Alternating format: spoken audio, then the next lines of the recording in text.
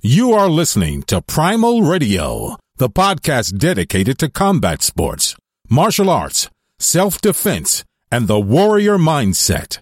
And here are your hosts from Hamilton, New Jersey, Jim McCann, and London, England, Tom McGrath. All right, we're back. Primal Radio. What's up, Tommy?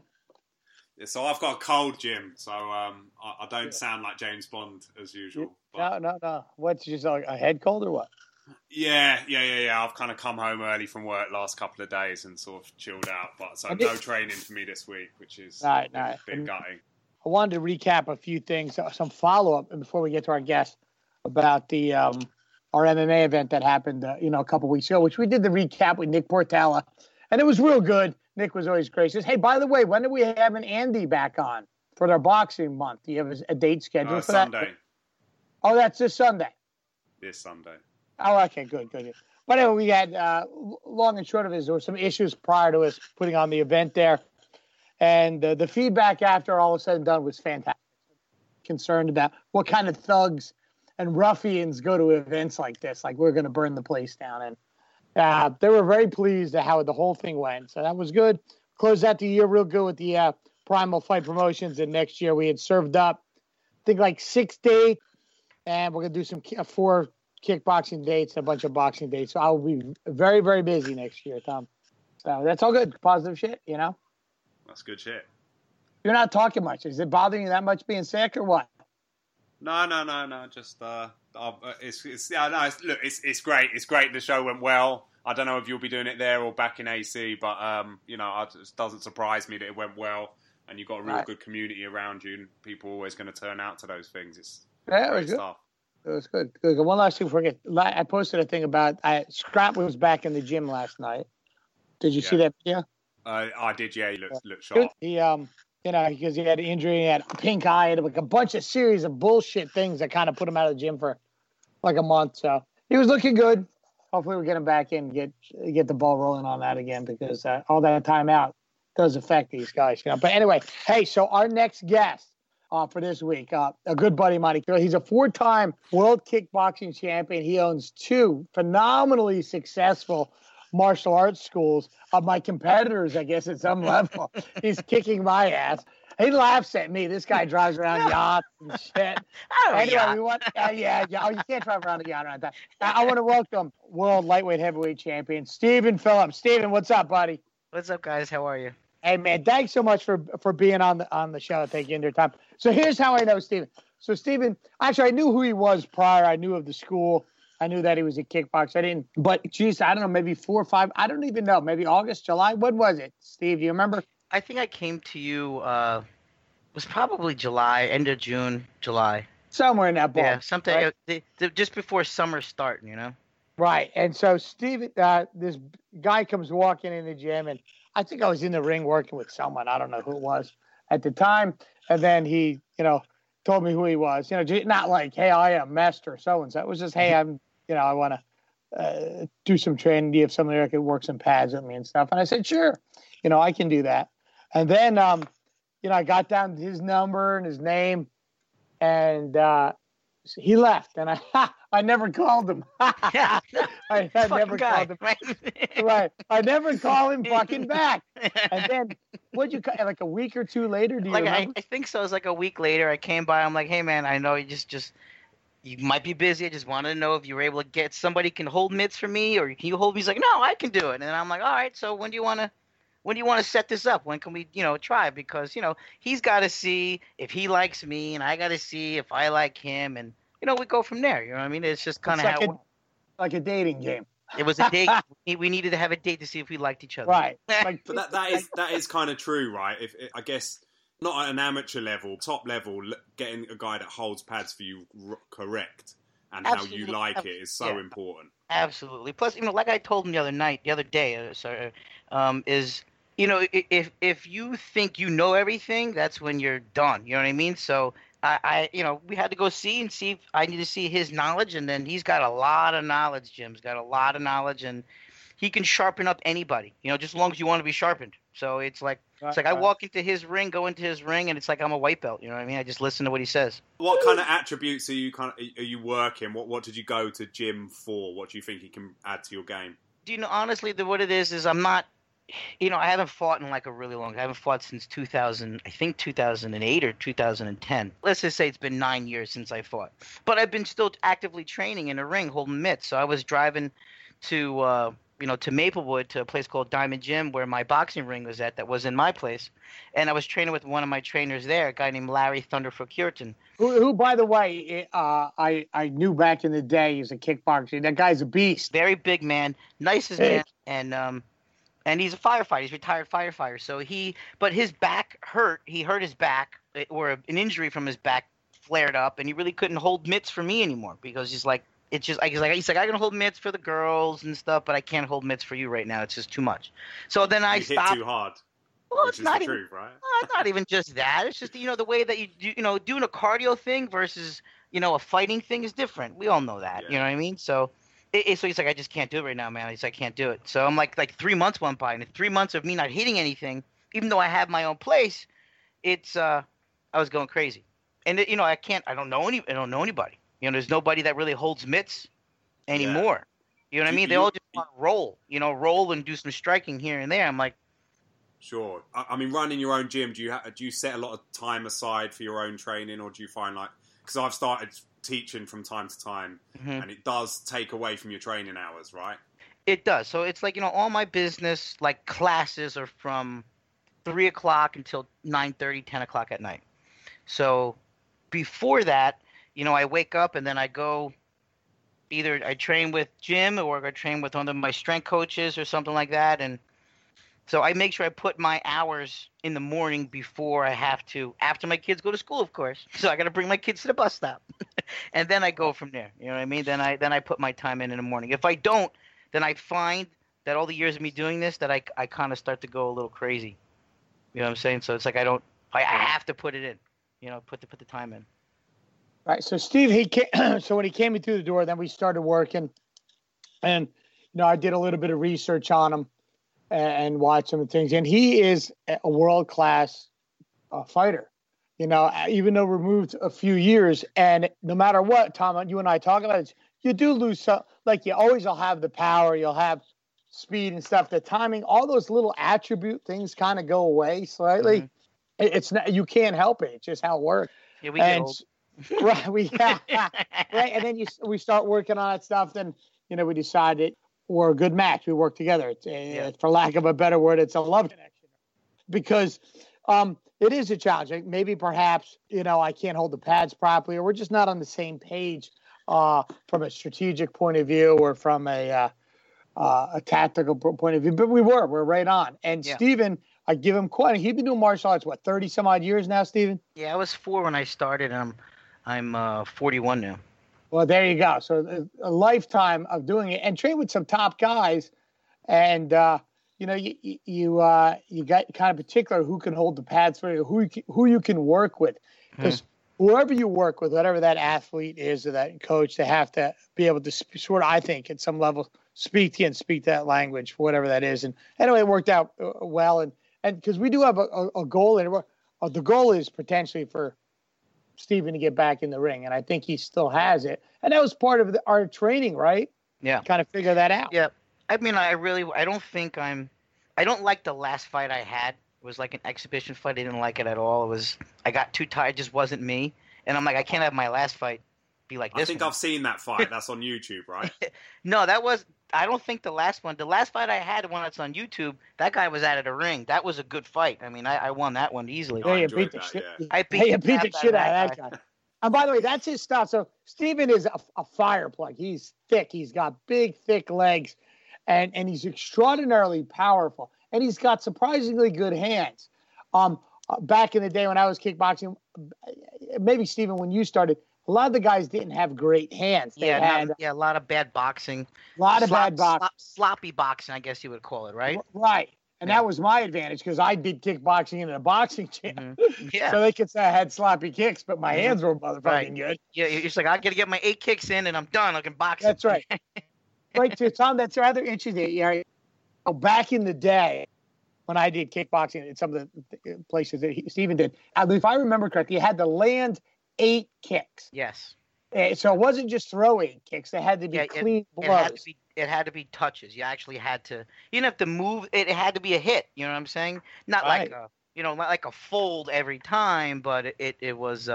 You had to touch the person. You had to hit them. Right, which was very subjective too, because maybe they didn't see it. Your kick landed, and the judge didn't. And then you had to make up those kicks in the next round. Right, or I think you would lose the round. You would lose the round. You would lose the round. Yeah. Right. Which was terrible. And back then, initially, you couldn't kick to the legs. That came around a little bit later. Yeah, then later on, yeah. So American-style kickboxing, which is what we did, you couldn't kick to the legs. And then once you did, like if you went to international rules, which is what I ended up doing later on, it was just you can kick to the thigh, to the below, just outside the leg and inside the leg. But nothing, no knee, no clinching or anything like that. I wanted to sort of I guess, rewind back. When you started out with Taekwondo, and we've had guys on the radio show, and it's a very common starting point for people, Taekwondo, karate, and I guess some of these traditional arts that are kids can start out with for the masses sort of thing. You've kind of stuck with that, taking it to a very high level when some people maybe have walked away. How have you seen that martial art evolve, and what kind of platform do you think it's given to you? One thing I'm really interested in, were you always flexible? Because I'm not. Well, I mean, I started at 4, so when you're 4, you're flexible, and then I would go to, I always had this thing. I would go to class, and I would walk to class. Well, not at 4. My grandfather would bring me there, but then at a certain age, I would walk to class. Let's say at 7, I would walk to class. I'd go downstairs and stretch before class would start for an hour, and then just go hit the heavy bag hard. I always had a goal to break the heavy bag. I don't know why. Maybe it was fucked up then too. So, but I always had a goal to break the bag, and so I would stretch and stretch and stretch, and then I was able to do a straddle split with no problem, a split between chairs by 10. Like Van Damme shit. Just like Van Damme, yeah. Yeah, just like Van Damme. And I even do that in whenever I do demonstrations. I'll do a split in between chairs and break 5 boards with my head. Wow. Can you do that, Tom? No. Right. The only way my legs are going that way is if I get thrown from a car. That is it. I'm just not flexible. That's funny. You've been an accomplished kickboxer as well, Jim. How were you able to do that without the flexibility? Were you just boxing them, or? No, I could kick you to the head, but it was not like Steven's kicks. My kicks were probably secondary to my. Not probably. They were secondary to my hands. I could get up. It wasn't picture perfect kicks, but I could do it, and I could kick hard and do enough that it allowed me to do what I needed to do. And as Steven said, you'd land 8 kicks and you go in and I'd beat the shit because I was in the ghetto gyms, and so I had my boxing was excellent. So then you beat the shit out of with your hands. Oh, let me throw a kick. Right. just to make it look good. I forget where you kick, but that was it. Steven's kicks are front kick. Yeah. Right. His kicks are at a whole nother level. So you guys are kind of keeping a tally of I need to get a certain kicks out of the way, and then you go and I guess box them, right? Well, I never did. I never kept a tally. You know what I mean? I just because it's always natural for me to throw a kick, and then I had to learn how to throw punches. So I went to the ghetto gyms to learn how to box. So that's what I ended up doing. So I ended up going to Elizabeth to learn how to box, and then it's kind of what happened. And so I already had the kicks, and everyone's like, "Your kicks are great. We got to show you how to punch." So I had to learn how to punch. In that video, you got quite a heavy style, I guess, those kind of overhands, and it's a bit of a slugfest. But I don't know whether that would always have been your style. But I guess that's always been my style. I guess I'm not very graceful. I'm definitely not. I mean, I sparred with Jim's Golden Glove guy, the Olympic guy. You spar with Terrence, who is an Olympian medalist and a 2-time world champion. He's a boxer. It's I can't compete with anything with speed like that or anything with the movement that he's got. Yeah, that's not my gig. I can't. maybe it's just not in my body structure to move like that. You know what I'm saying? I guess I can punch straight. I think I always had a good left hook to the body, and then a strong right hand, and then I always followed up with a kick. You know what I'm saying? Like my goal was to kind of get you tired from hitting me a little bit and get you into the corner, and then I'm gonna try to blast your ribs or kick you in the head, one or the other. And he can, by the way. So I'm working. I want to cover Steven's whole history too, but we'll go back to when he came in. So he's in here a couple weeks and trying to get him in fight shape, so to speak, and back in shape. Because when you're removed from it for a while, even those couple months, and I don't know how hard you're working with Larry doing this stuff, but you get out of fight shape, and fight shape is a whole nother level of conditioning. I love when guys come in and they say they do CrossFit or they're triathletes. Really means nothing to me, because getting in there and swing another level of intensity when someone's trying to take your head off. Agreed, right? So then when Steven came in here, and then we not going hard, but moderate, and move it, and his kicks were far greater than mine. I was just I used the advantage that Steven wasn't in great shape to my advantage. So, but he came in, he kicked. Did you know you cracked my tooth, Steven? I did not know I cracked your tooth. No, that was you. That was this motherfucker. I was throwing a roundhouse kick, and my knee ended up hitting his mouth. I think that's what happened. You know what I'm saying? I think that's what it was. Your foot. Maybe it was my foot. I'm not sure, but I did not do it on purpose. We were sparring with very good control. I mean, Jim could have kicked my ass up and down that ring all the way around the ring. You know what I'm saying? He's got phenomenal wind. My wind is next to nothing. I look like I'm in shape, but in fighting shape in the ring, like you said, it means nothing. Subsequently, I don't look like I'm in shape. But you don't have a beach body. You know what I'm saying? Hey, I look like a beached whale. No. But when I lay on the beach, they try to push me back in. But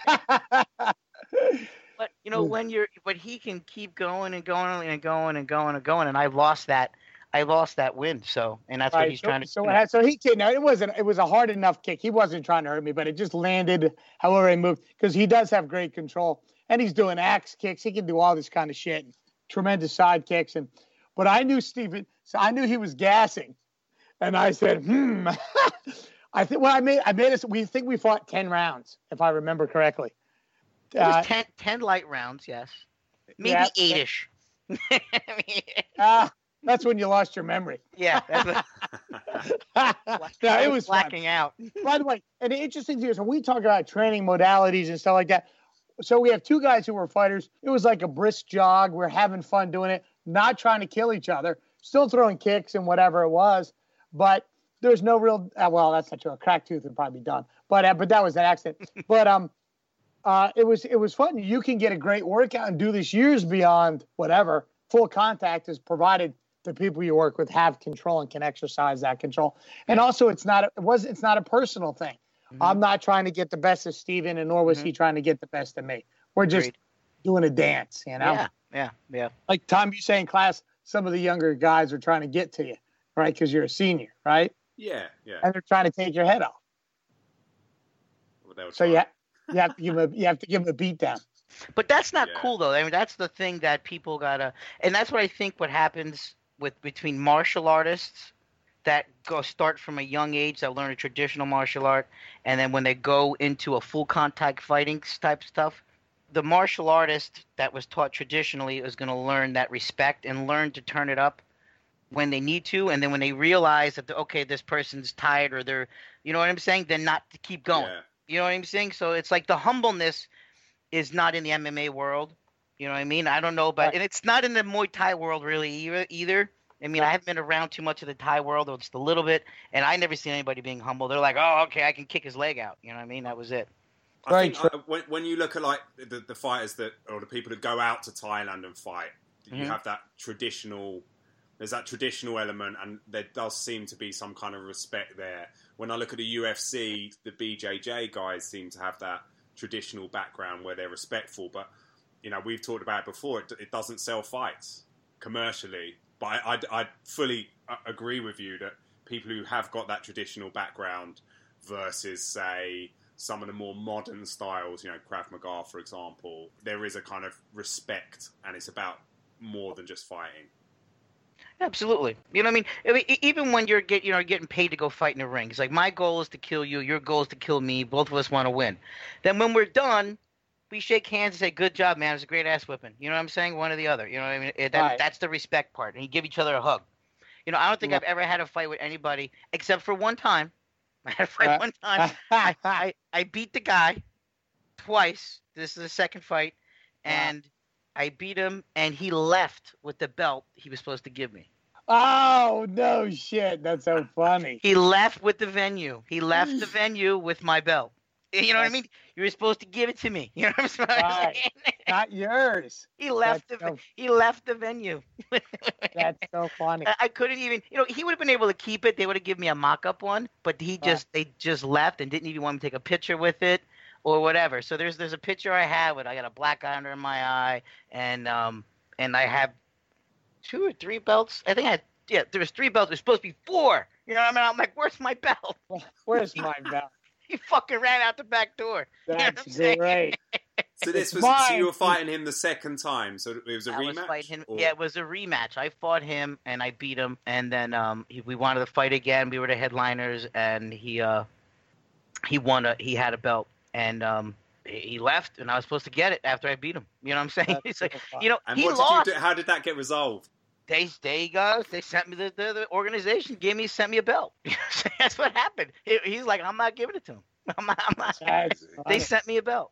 Steven had started in Taekwondo and pretty much stayed, and he trained you trained with YB Choi, right? Grandmaster YB Choi. Yes, sir. Now Tom, you wouldn't know. This guy's an old school karate guy. When it was hardcore, there was nothing funny about it, right? It was hardcore training like it should be back in the day. Yeah, it was very common to walk in then, right, with a clean uniform, which had to be clean, and then it was common even as a child to walk out with a bloody uniform. No problem. Right. Common. Bloody uniform, broken toe, or broken finger, because there was no such thing as sparring gear.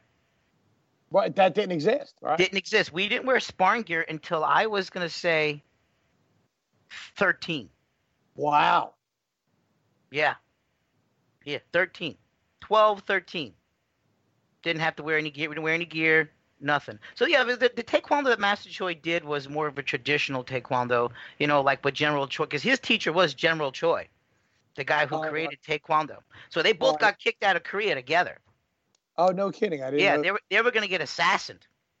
It's funny. He tells me the story and everything. He's like, we were all going to get killed, and we got clue because they were teaching the North Koreans, and so they kicked them out. And then they all left to go to Germany. Really? They all went to Germany. Then from Germany, General Choi says, okay, like Jesus and his disciples, go spread my seed. Go teach taekwondo. And then believe it or not, my teacher, Master Choi, met his wife in Germany, who's Korean. And he got married in Germany. So I seen his wedding pictures. So then from there, in 1970, he came to New Jersey and opened up his school, and he's been there ever since. So yeah, but the taekwondo that Master Choi taught was traditional, hard, like Shotokan karate. You know what I mean? Very hard hitting. If you're not kicking hard, why are you kicking? You know what I mean? If you're not punching hard, why are you punching? So the taekwondo that is now created, that Olympic style stuff, is what everybody makes fun of. Because they have their hands down, they bark, they don't kick hard, they just kick fast, it just looks silly. It's just a joke now, I think. So, and it benefited me, believe it or not, because everyone would say, "Oh, he's a taekwondo guy." That no one, if I walk into gyms that we were going to go spar at or train at or whatever, and they were like, "Oh, he's a taekwondo," they're going to think that I was going to stand like a modern day taekwondo guy. And which is not the case. I can attest to that. Yeah, which is not the case. So everyone always thought, I'm like, they're like, "Oh yeah, I'll spar the little big guy," and they're like, "Oh, he's a taekwondo guy." So they say the bell would go, and then all of a sudden my hands would go up. They're like, "Well, what is that? Why is he punching?" They're thinking that was going to be something different. Right. I do not like modern day taekwondo at all. So at your school, you have 2 very successful schools, and you're teaching your version of whatever you learned, and right. So what I do is, honestly, what it is, I teach the science of taekwondo, like the discipline, the eye contact, the focus, the everything you're going to learn from martial arts. But the kicking and punching is kickboxing. So we wear a traditional karate uniform. We have a belt system, but the kicking and punching is kickboxing. You just can't really market that necessarily to. You can't market kickboxing because you think kickboxing. You think, oh, my son daughter's going to get punched and kicked in the face, and they're going to be slow. Right. So no, I would have an empty place. You would. I would have an empty place. If someone wants to learn those two attributes, kicking and punching, where do they go? Because there's a whole host of things out there. Savat, Muay Thai, Taekwondo, karate, where you're going to get the kicking combinations. Boxing's an obvious one for punching, but then you are defined by a rule set. How do you get those guys to the top of doing those attributes in what you're defining as kickboxing as a discipline? A traditional kickboxing gym doesn't have, let's just say, any real order to it. You know what I mean? They're just going to say, okay, we're going to go hit the bag. It's kind of like a traditional kickboxing. It's like going into a boxing gym. Just like, okay, you can go hit the bag and go do this, or you can get a trainer, and the trainer will show you how to punch, do some kicks and stuff like that. But I think by how I combine it and do all that, it's just we're teaching everybody discipline. You know what I mean? We're teaching them how to focus and how to be respectful to themselves and to everybody else. So by teaching everybody that humbleness that I think that a lot of, fighters in this world don't have is great. You know what I mean? The kids need to learn that. Kids need to learn how to focus and be disciplined, how to be nice to their parents, and and nice to everybody else. And then if there's a problem, then they learn how to knuckle up and punch and kick. So the thing is, we just don't. Only thing I don't do, we just don't have the kids. No one can get punched in the face. We don't have the kids get punched in the face. But everything else is normal. You know what I mean? So when we spar in here, all the punches are to the body, to the ribs and chest. Kicks are to the head, nothing to the face. Kicks are to the body. There's no chest gear. You know what I mean? It's just it. You see my kids, you see little kickboxers. That's all you see. But there's no punching to the face. What age can you punch in the head? In my schools, the kids oldest I get is 13, and then I'll have a couple kids last until 15 years old, 14 years old, and then that's it. But all kids stay from 6 all the way up until definitely 6 until 12. I'll get 6 years out of most of the students. And then you're teaching adults as well, right? Yeah. But you know what, man? Here in the U.S., at least with me, and a lot of guys that I know that have martial arts schools like me, you don't get a lot of adults. You really don't have any adults at all. And then here's the funny part: if a kid signs up, the mom or dad is for free. Like the parent would be for free. Okay. And ask me how many adults I have. Hey, Tom, ask him. Ask me. Yeah, go on. How many? Not many. I have 5. Wow. Is that amazing? So that's interesting. I don't want to. And it's for free. Zero money. Free. All you got to do is buy the uniform and the gloves one time, and that is it. And it's for free. So you have all these fat parents sitting around, or you would think, hey, well, I'll get a workout in. I'll hook up with my kids. No. They want to sit there on their fucking iPads or go out in their car. That's exactly what they want to do. Right. That's exactly what they want to do. But that's right. It is. It's extraordinary because I've heard that argument, and when I talked to you about it, and I knew I was right. So yeah, the for free thing, man, I find it amazing, and I'll have a couple parents that would start. They take a couple classes, and then they leave. They don't do it anymore, or whatever. Like even the school I went to in New Brunswick. So think about it. So I was 4 when it started there, and the whole school was nothing but adults. It was the kids took the adult class. So if you were a kid, you got treated like an adult. So you had adults smacking you around, getting the crap kicked out of you. Then all of a sudden, you look at it now, Master Choi still has his school, same place, and there's 10 adults and 150 kids.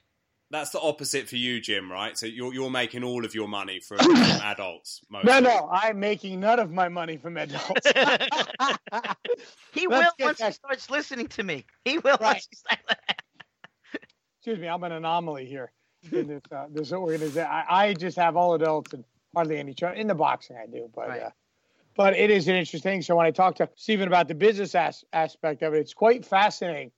Because I went from a hardcore school and still is a hardcore school at some level and trying to market myself better. I sit here and we've had hours and hours of conversations of how to be a successful gym.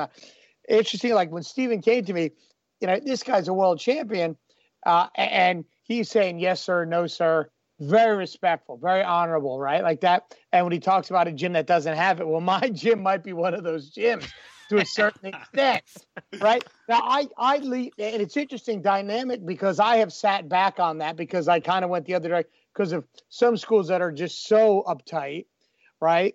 And there has to be a healthy mix before that respect that, right, that you should give to the gym and to the whatever. And mine's kind of gone to Mad Max at some level. I guarantee the way my children behave, the kids in boxing behave, versus Steven is night and day. His would be exactly what you want it to be, and mine would be exactly what you wouldn't. And that's a reflection upon me and my lack of leadership skills in the business. But I'm sure they're going to be 10 million times better boxers than my kids, though. You know what I'm saying? Yeah, well, just in boxers, yeah. But that doesn't, but I think you need to have, and I think you can dance in both worlds and command it. Doesn't Lloyd kind of do that, Tom? You guys do that out there? You do still kind of command the respect aspect of it, even though it's non-traditional?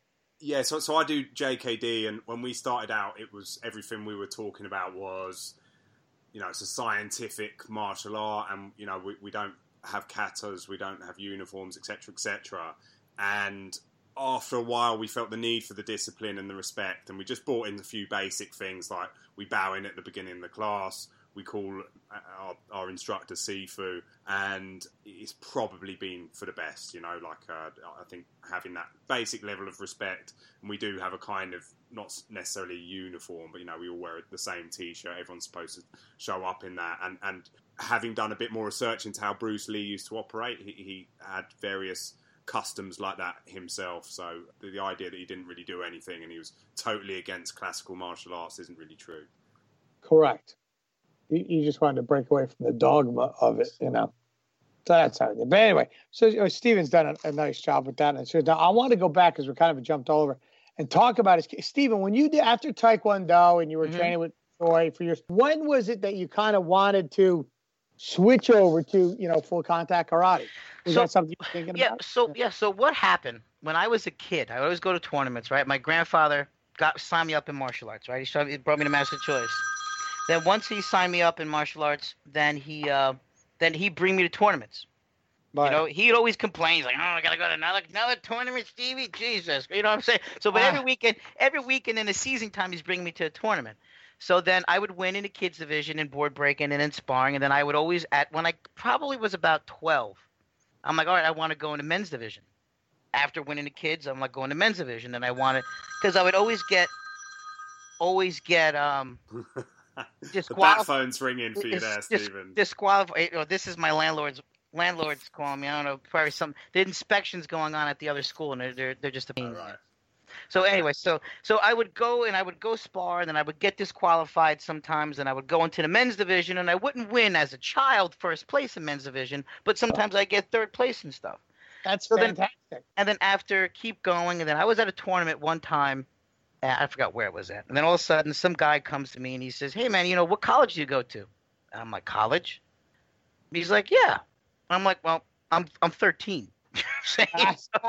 he was a scout and I went to the men's division, and he's like, "Well, I if you fight like that, you can keep it a secret, and I know you can come fight for Rutgers." So then I just turned 14. So then I go fight with them, on Rutgers team. And that guy was driving me, of course. I'm driving with them in the van. We went all over to different colleges, and we went to West Point. Wow. So when I was there, and I'm like, those guys are like big. I mean, being a big kid is one thing, but being 14 and a big kid, but fighting these guys who want to be, Marines and shit, you know what I'm saying? So I realized then, like, all right, I like this heavy hitting stuff. So then I even tried WTF Olympic sparring, and I got disqualified for hitting too hard in their full contact. And I'm like, this is garbage. This is not for me. So then I met my wife, and she was training for a boxing fight. She was in the World Tough Woman. So now I'm 21. So when I was 21, she's training for this Tough Woman fight. So then how did it really go? I went to a tournament. She was with me. Her trainer was with her. Her trainer was pretty cool. And then, so her trainer sees this guy. His name is Jonas Nunez. And so we're sparring. Me and Jonas are sparring. And it was like we fought for 25 minutes. Nobody would give him a point. No one would give me a point.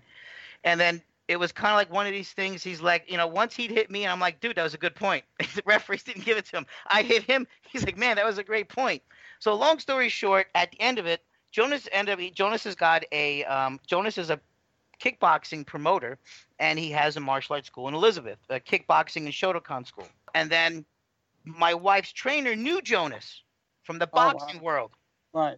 So then Jonas told to Vanessa's wife, Vanessa's trainer Mo, you can train her at my place. And he's like, and then he says, Steven, you should try to come do kickboxing. I think you'd be great. I'm like, all right, cool. So I go there. I start training at his place. My wife is training for the World Tough Woman at his place. And then I started kickboxing from then. Wow. What was your first fight? How old were you when you had your first fight? I was 21. Oh, you were 21. Yeah, Did they not allow you to do it younger than 21, or is that just sort of when it happened? I don't know. No. I'm sure I could have, but I never really didn't do any. I mean, I did some, like some different, karate tournaments that were allowed to kick harder and this, what I'm saying, and so on and so forth. But there was never any punching to the face. So going to Jonas's gym, it was a change. So, but I didn't mind it. I actually was like retarded. I liked getting it. You like it? Yeah, I know you like that, right? I kind of liked it. Right. He does. That's funny. So when I started, he's like, I just need to kind of get hit to get it going, and just a little bit, just a little love. Right. Just a little. I think that's common to a lot of martial artists. The guys that are successful in this game, you smile when you get hit. You're like, oh yeah, you got me there. I'm gonna get you now. Right. It's kind of like, okay, we can do this now. All right, let's go. Right. I wanted to talk about the kind of age thing and training young people. So we had an interesting discussion with a guy on the last show who's certified as a kind of low-level instructor, a minor, someone who's, like 15, 16. It's obviously commonplace in the likes of Taekwondo and some kickboxing. You're working with a lot of kids. How do you sort of distinguish or maybe say, look, you're a black belt, but you're 14, maybe, versus an adult black belt? What's the difference there? Honestly, I have kids. One of them is now in London in school. You know what I'm saying? He goes to King's College. So that's a top university. Right, actually, my friend Ricky teaches there. He teaches rapid harness there. He's in that school. He's there now. So he was with me since he was 4, and I trained his brother too, and his mom. His mom is still here. He's since 4. I've been teaching him, and then all of a sudden he started teaching for me on the weekends, and in the summertime for a summertime job. So he teaches just like me. So he's a reflection. I mean, he's not me, you know what I mean? But he'll teach a class, he'll start the class, make sure the classes stay in line the way it is and the way it's supposed to be done. And if the person, if the child that knows how to do your system, and you taught them how to teach it the right way to make sure, from A to B, then it'll be fine. Then they'll do fine. You know what I mean? That's just, I'm okay with that, with a kid teaching. Now, am I going to say, okay, here you go, run my school to a 15-year-old or a 16-year-old? No. But, if you teach the person right, I don't think there's anything wrong with a 15-year-old teaching, even correcting an adult. Because the adult's going to respect him how that kid is talking to the adult. Sir, how are you? My name is Michael. What's your name? And the 40-year-old's going to say, oh, my name is Joe. What's yours? And then Michael's going to talk to him, or whoever I have teaching is going to talk to them properly. And, talking to that person with respect, not to say, hey, I'm the second degree, you must do push-ups. You know what I mean? So when a kid does that, that's an adult who doesn't know about it is going to say, what the hell's this?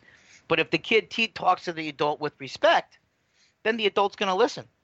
If they're taught right, there's nothing wrong with a kid teaching. Right, and I think it's a different community and a different audience with that as well, from your kind of school versus, a 16-year-old teaching hand-to-hand combat. I agree with that. That's right. What's a 16-year-old going to know about hand-to-hand combat? I agree. But nothing. He's unless he was learning hand-to-hand combat at 4. You know what I'm saying? Here, son, bang, boom. You know what I'm saying? Right. And they're clever enough to distinguish that what they're doing won't work against necessarily a 240-pound man. Sure. I mean, yeah, they're not. Yeah, absolutely. Yeah. And do you teach weapons? I know that sometimes features in Korean systems. So in the class we have called Black Belt Club and Leadership, the kids learn nunchucks, bow staff, screamer, and shinai. Cool. So give them extras to learn, and the kids got to create their own forms. It gives them things to extra things to learn and be creative with. Half the kids are way better than me. I know basics and all the weapon stuff, and my kids are better than me now. It's like you teach a kid a little bit and they run with it. And do they fight each other with the weapons, or are they sort of, is it mostly for forms? Nah, man. You got to think of insurance. Right. You know, I don't know what it's like I don't know what it's like in the UK. Like, I just renewed my insurance now. Do you know how hard it is? And do you do this? Do you do this? What is done with this? What is the specific rule setting for this? And you're like, no, yes, absolutely not. You know what I'm saying? You know, just because you got the word kickboxing in your title of your business, they want to know everything in the world about it. You know what I'm saying? Yeah, of course, right. So it's a big change liability wise. So, you know, would I like the kids to be able to do with screaming with, you know, stick fighting with some, you know, fighting with each other? I would. But insurance wise, I don't want to deal with it. You know what I'm saying? Yeah, right. It's not going to be not worth it. Not worth the trouble that you're going to, and all the money you're going to spend on having all that on insurances. So I feel like how I have the schools, I teach just enough to go before you go too far to the parents to say, okay, this is like extreme. You know what I mean? I bring them just to that point where they say the kids are learning a lot, you know, physically and mentally. But and then if an MMA guy comes in here and says, oh, no, it's got to be more. You know what I'm saying? So it's, you got to have that line just so it's not too much. And what does it mean to you to be teaching these kids? You know, like you must see them grow a lot and grow leadership attributes and be good people, respectful, etc. You know, I realize that I really am getting old because I have kids in here that I taught, and then now they're now school teachers inside the school down the street here. And I'm like, they're like, oh, Mrs. So-and-so is my teacher. She says hi. And I'm like, what? She's like, yeah, she got her black belt with you. And I'm like, oh, my God. You know what I'm saying? That was 12 years ago. You know what I'm saying? It was 15 years ago. So now they're school teachers. Or I have kids come visit me and say, oh, hi, Matt Steven, you're still here. That's great. Blah, blah, blah, blah, blah. It's amazing that, you know, it's the kids that come back. When they were children, they come back here, and they still remember what they went through to get their black belt and so on and so forth, you know, how they earned it. Right. And I think it's about, you know, when you're doing with the you're changing people's lives, you know, hopefully for the better in this aspect. And the dedication, respect, all that's pretty important, which is tough to find in a lot of things. So it's an important aspect. Definitely, you know, what I teach here is the beginning level. It's a great base to go to that next level of what we are. You know what I mean? So it's like, you know, me fighting in the ring and trying to knock your head off. I don't teach anybody that here. If I taught everybody that here, then nobody would stay. You know what I'm saying? Right. So you have to teach a little bit, you know, and, you know, teaching knees and elbows and actually getting hit with knees and elbows, parents would leave right away. You know what I'm saying? Parents would stay. So you're kind of like the school system, and then they get sent off to gyms for college. That's exactly right. That's exactly how it goes. That's exactly right. Right. But honestly, the kids that I have here are all very smart kids. They're all very smart kids. They're all Asian kids. Every student is Asian. And all they want, they bring their kids here to me to learn how to focus better so their studies will get better. And learn respect in the process. And they're really not the biggest keen on them learning anything about punching and kicking. They just want to see their focus be real well. You know what I mean? But it's my job to do both. You know what I mean? I'm teaching their discipline, I'm teaching their focus, and teaching the kids eye contact, teaching the kids how to talk. A lot of kids don't even know how to talk to anybody. Right. They can't look someone in the eye. They don't look anybody in the eye and how to have a conversation. They'll text it to you. They'll text you a perfect text or a perfect email. Yeah. Proper. But they can't look at you and have a conversation. No, it's so funny. And that's why parents can learn the proper use of the word motherfucker. So, you know, we're different gyms. Yeah. We're different gyms. So, so I'm definitely the entry level. And then for the children who want to do more, then I'll say, sure. Look, if you want to actually go kickbox, absolutely, I can bring you here and I can introduce you to here and so on and so forth. Or we can do private training. You know what I mean? So it's like that. That's how that would go. Right. So now we're on our new journey here. That when you came into my life, I mean, you were a 4-time world kickboxing champion, huge organizations. You know, a 12-1 record, and that is extraordinarily impressive. Now, let me be clear, 12 fights on the surface. Well, that's it. Here's the deal: to get 12 fights is a big deal. There were not that many places to fight. You had to be willing to pretty much fight anywhere, anytime on limited notice. Right. Hence your last fight against the guy. Wasn't that the guy who was outweighed you by 100 pounds, that demo or something? No, that was actually one of my first fights. So the first fight I had was in Baltimore. Yeah. Was it Baltimore? No, Boston. That was and then I fought again 2 more times, and I fought again for Lou Neglia. And it was Lou Neglia who gave me the 6'5" guy to fight. Right. I'm 5'5" with my sneakers on. Wow. You gave up a foot. He was a giant, and it was a horrible fight, but it was great until when I kicked him in the head and almost knocked him out of the ring, and then the crowd went crazy. So then, but he was just jabbing me in the face the whole time, and I'm motherfucking him the whole time. I'm like, you said you weren't gonna do this. You said you weren't gonna do this. You said you weren't gonna do this. But it was a David and Goliath fight, and I learned a valuable lesson: never trust a promoter. So that's so true. Yeah, don't trust them. They're like, nah, it's just gonna be nice. It'll be easy. It'll be good. Everyone will love it. The guy's like, I'm barely gonna hit you. Whenever I'm punching, it'll be nice little taps. He was trying to knock me out.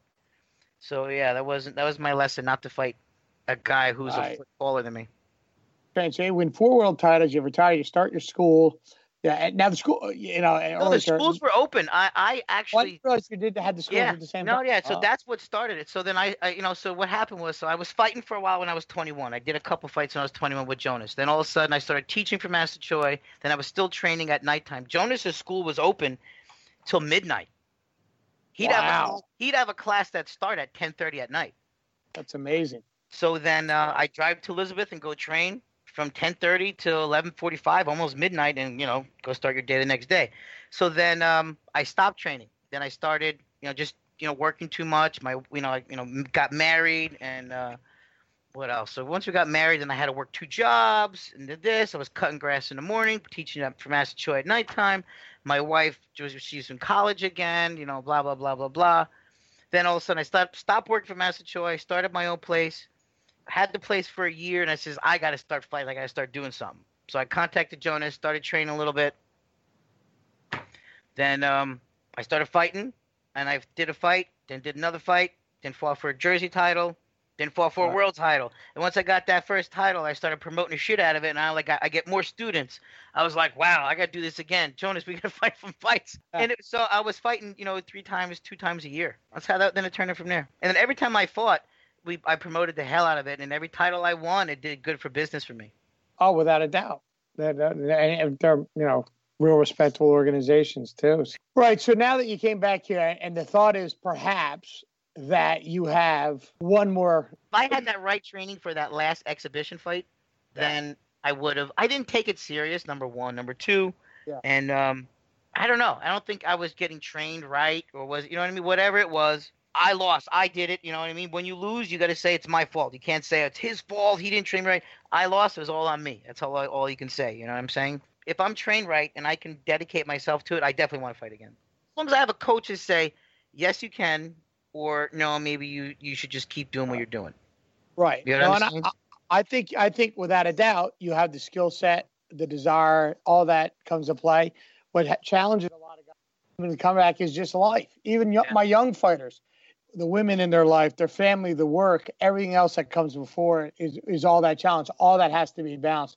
Not only you work with me, but you work with a strength guy down the road. Joe DeMarco is really excellent. Mm-hmm. And one of the challenges we've had to do is try to figure out the time spent with Joe and the time spent with me, because if we do that wrong, it kind of screws up the whole thing.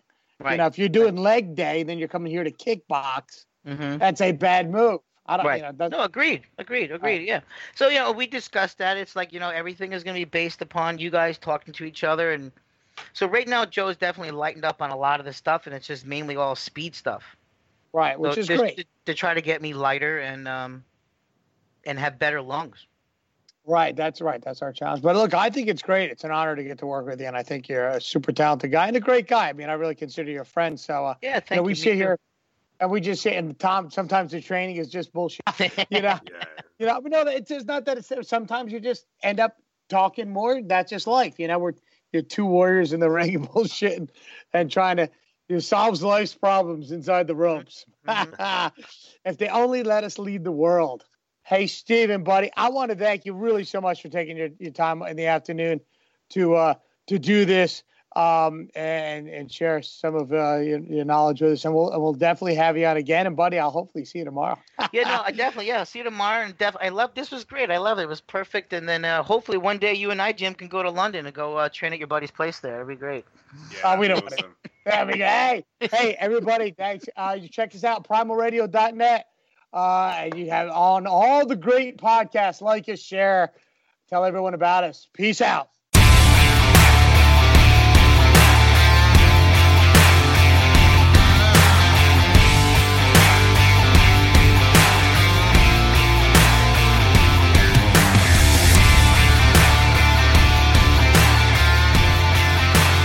You have been listening to Primal Radio in association with Primal Gym and Primal Promotions.